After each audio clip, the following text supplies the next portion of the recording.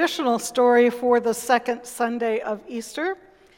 And while some are used to hearing it as a story about the disciples and especially about Thomas, I've come to think of it more as being about Jesus and about what he will do for us when we are doubting or fearful, or when we have lost confidence, or when we've been isolated from loved ones and are feeling adrift in the world.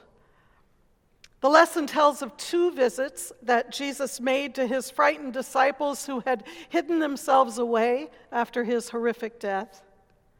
I invite you to try to be open to fresh insights as you hear this familiar story from John chapter 20.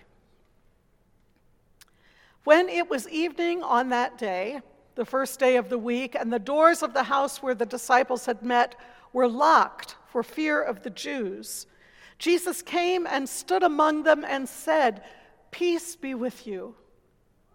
After he said this, he showed them his hands and his side. Then the disciples rejoiced when they saw the Lord. Jesus said to them again, "Peace be with you. As the Father has sent me, so I send you." When he had said this, he breathed on them and said to them, "Receive the Holy Spirit. If you forgive the sins of any, they are forgiven them. If you retain the sins of any, they are retained." But Thomas, who was called the twin, one of the 12, was not with them when Jesus came. So the other disciples told him, "We have seen the Lord."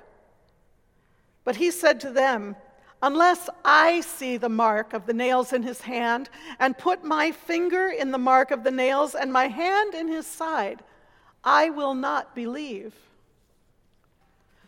A week later, his disciples were again in the house, and Thomas was with them. Although the doors were shut, Jesus came and stood among them and said, "Peace be with you." Then he said to Thomas, "Put your finger here and see my hands. Reach out your hand and put it in my side. Do not doubt, but believe."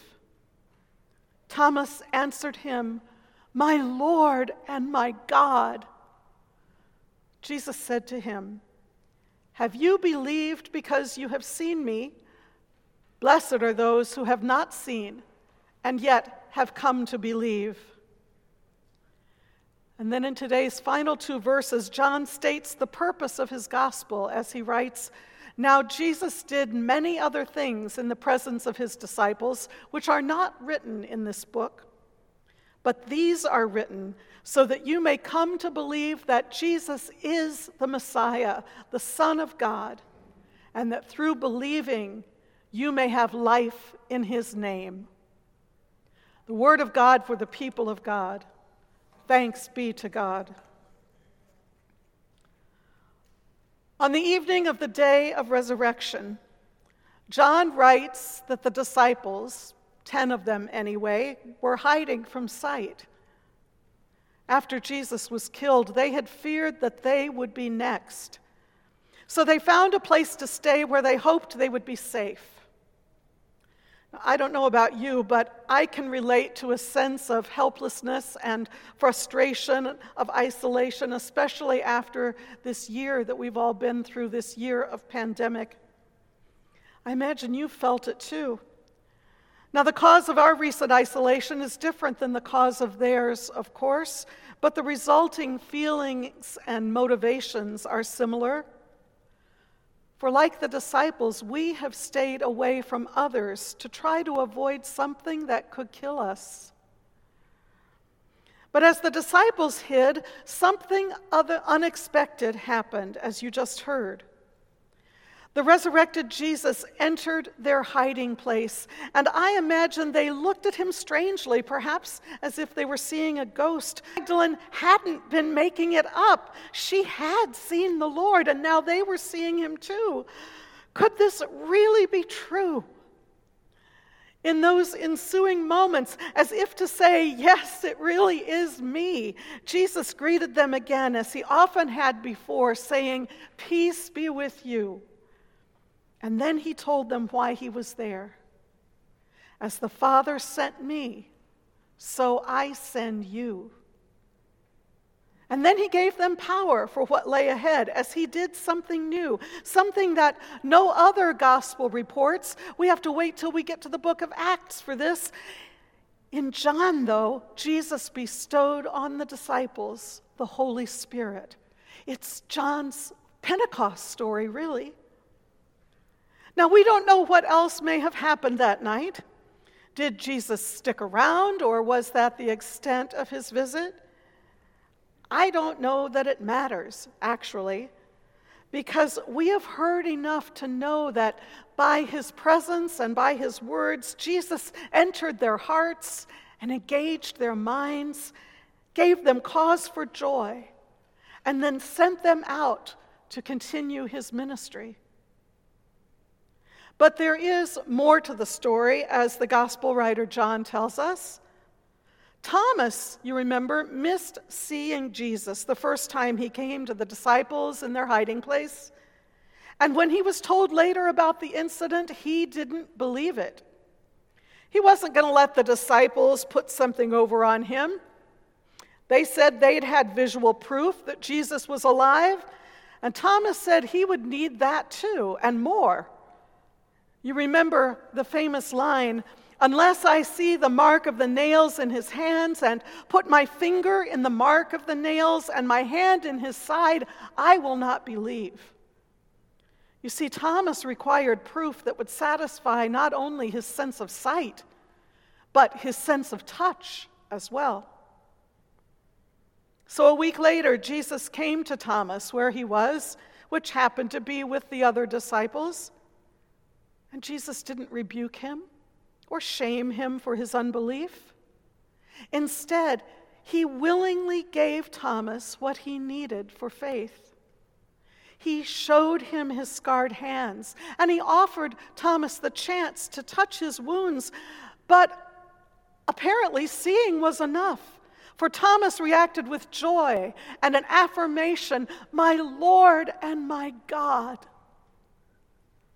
My Lord and my God. That scene nearly takes my breath away every time I think of it. Now, I've preached on this passage a number of times, and every time I find something new in it.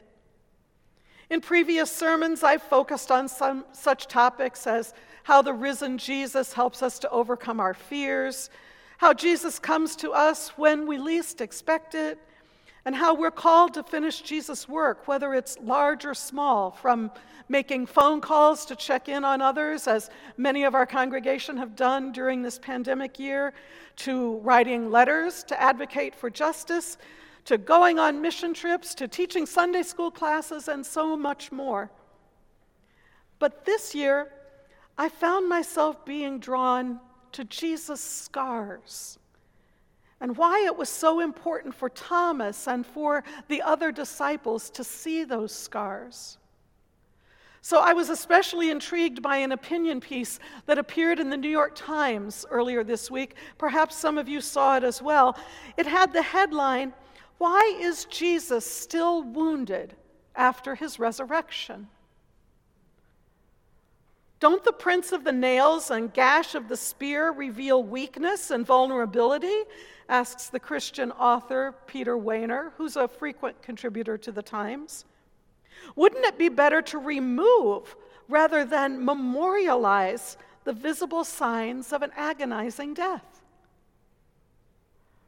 As Weiner pondered these questions, he sought opinions from some very well-respected professors and pastors and authors. Andy Crouch, the former executive editor of Christianity Today, said this, and it's a little bit dense, so listen carefully. He said, "If a scar is a healed wound, a wound that the body has marvelously managed to rescue and restore, then in some way, Christ's entire bodily form, having suffered the ultimate injury of death, but having been rescued and restored, is that of a scar." His entire bodily form is that of a scar. He will be worshiped, the book of Revelation says, in the form of a lamb looking as if it had been slain. So perhaps our scars, which are so often a source of shame and regret, are the truest clues that we have to the full form of our resurrection bodies. Now that's a thought-provoking answer. It takes some time to unpack all that. Another somewhat more straightforward answer was given by Mark Labberton, who's the president of Fuller Theological Seminary, and he answered Weiner by saying, the scars witness to God's suffering, resurrected hope. The fact that the traces of Jesus' wounds aren't simply wiped away allows us to make meaning of our losses and to make meaning of our lives. From the writings of St. Augustine, Peter Weiner shared, we shall see in the bodies of martyrs the traces of the wounds they bore for Christ's name, because it will not be a deformity, but a dignity in them, and a certain kind of beauty will shine in them. I'm reminded that sometimes we think of our scars as badges of honor, and I think there is a certain kind of beauty in them. And if there is beauty in our scars, then surely there is beauty in Jesus' scars. I think Thomas and the other disciples saw that beauty. So Jesus letting them see his scars was a great help to them, and our awareness of them remains a great help to us today. Let me share one other note from the New York Times piece. Peter Weiner references the artist Makoto Fujimura. First service, I botched his first name. Now this service, I'm botching his second. So Japanese friends, please forgive me. Makoto Fujimura, who's the author of a recent book called Art and Faith, A Theology of Making, which is about the ancient Japanese tradition of kintsugi. Kintsugi is that ancient art of repairing broken pottery pieces with lacquer that's dusted with gold. What emerges is a uniquely restored piece that makes the broken parts even more visually sophisticated, according to Mr. Fujimura. The idea is that in embracing flaws and imperfections, you can create a more beautiful and more valuable piece of art. Applying that concept to theology, Mr. Fujimura makes this point, that God's grace shines through our brokenness as in the gold that fills fissures in kintsugi. Jesus came not to fix us, according to Mr. Fujimura, and not just to restore us, but to make us something entirely new. He will take our brokenness and somehow make it a necessary component of the new world to come. In that book, Art and Faith, he writes, none of this means that people, if they had a choice, would endure the blast furnace of pain and loss, of trauma and shattered lives. It means only that even out of ashes, beauty can emerge. Finally, I want to share a thought on the subject by someone you all know or at least know of, Bishop Hee-Soo Jung of the Wisconsin Conference of the United Methodist Church.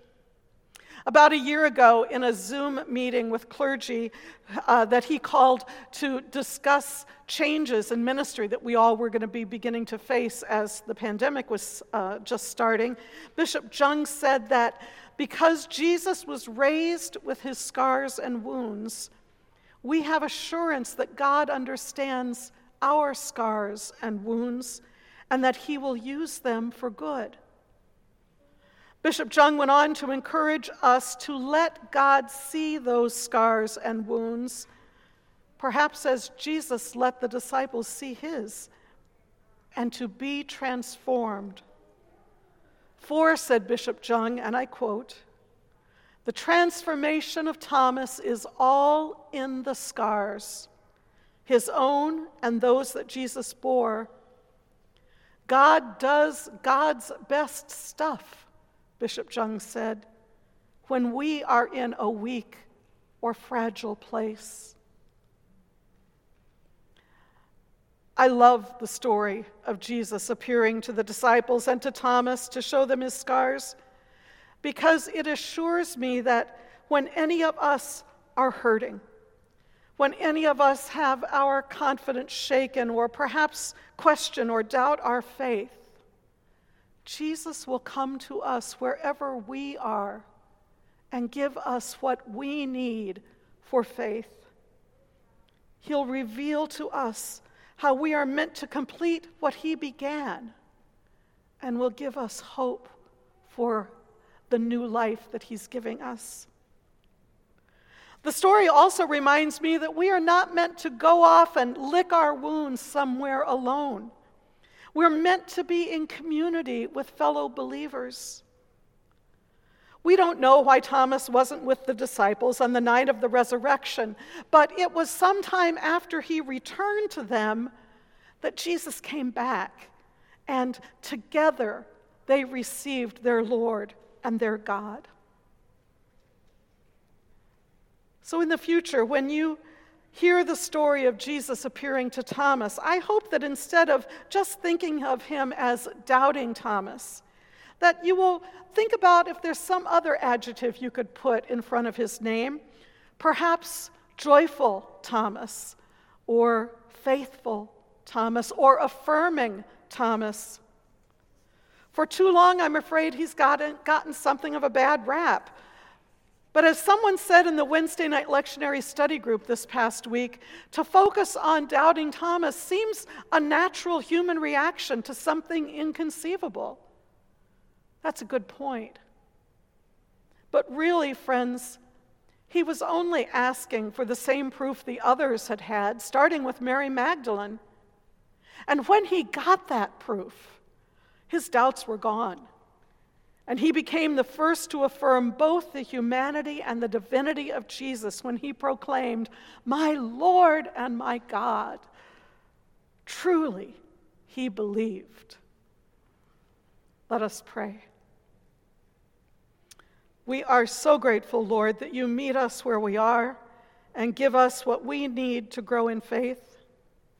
We especially thank you for our brothers and sisters in faith who encourage us in life's most difficult times.